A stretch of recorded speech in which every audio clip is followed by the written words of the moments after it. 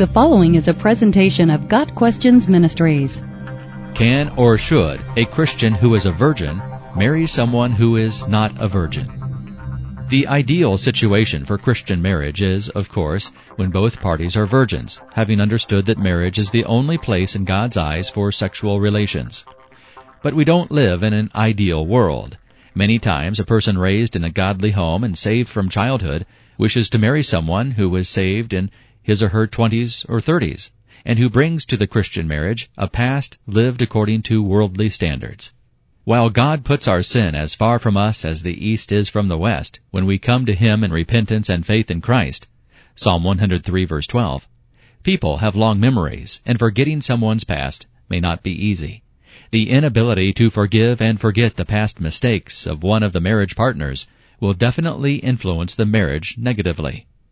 Before entering into a marriage with someone with a sexual past, it's crucial to understand that salvation and forgiveness of sin is given to us by grace.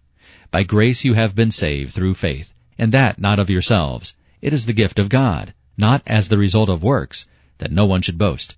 Ephesians 2 verses 8 and 9. When we begin to understand what it means to be truly forgiven, we begin to see through God's eyes and how much He must love us, and that helps us to forgive others. To forgive is to let go of the other person's past and see him or her as a new creation. 2 Corinthians 5 verse 17.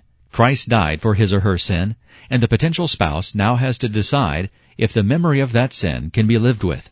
This is where doctrine moves from the theoretical to the practical. In matters of forgiveness, it always helps to see our own pasts in God's eyes. Sexual sin is certainly grievous to God, but so is lying, cheating, bad thoughts, drinking and smoking too much, impatience, pride, and unforgiveness. Who among us is without sin and can cast the first stone? Before coming to Christ, each of us is dead in transgressions and sins, and is made alive only by God's grace. Ephesians 2 verses 1 through 5. The question is, can we forgive others as Christ forgave us, completely and from the heart? Being able to do so is a mark of a true Christian. Jesus said, if we don't forgive, neither will God forgive us. Matthew 6 verses 14 and 15.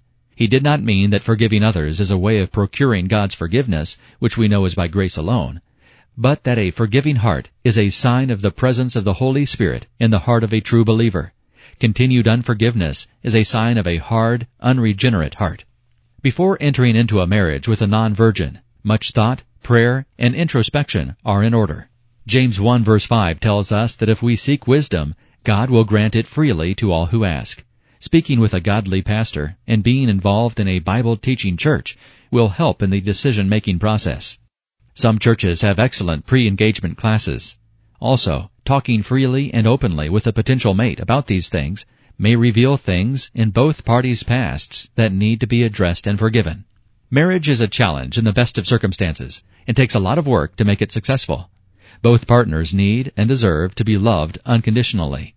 Ephesians chapter 5 describes the roles of both husband and wife in marriage, but the passage begins with the overriding principle for both: submit to one another out of reverence for Christ.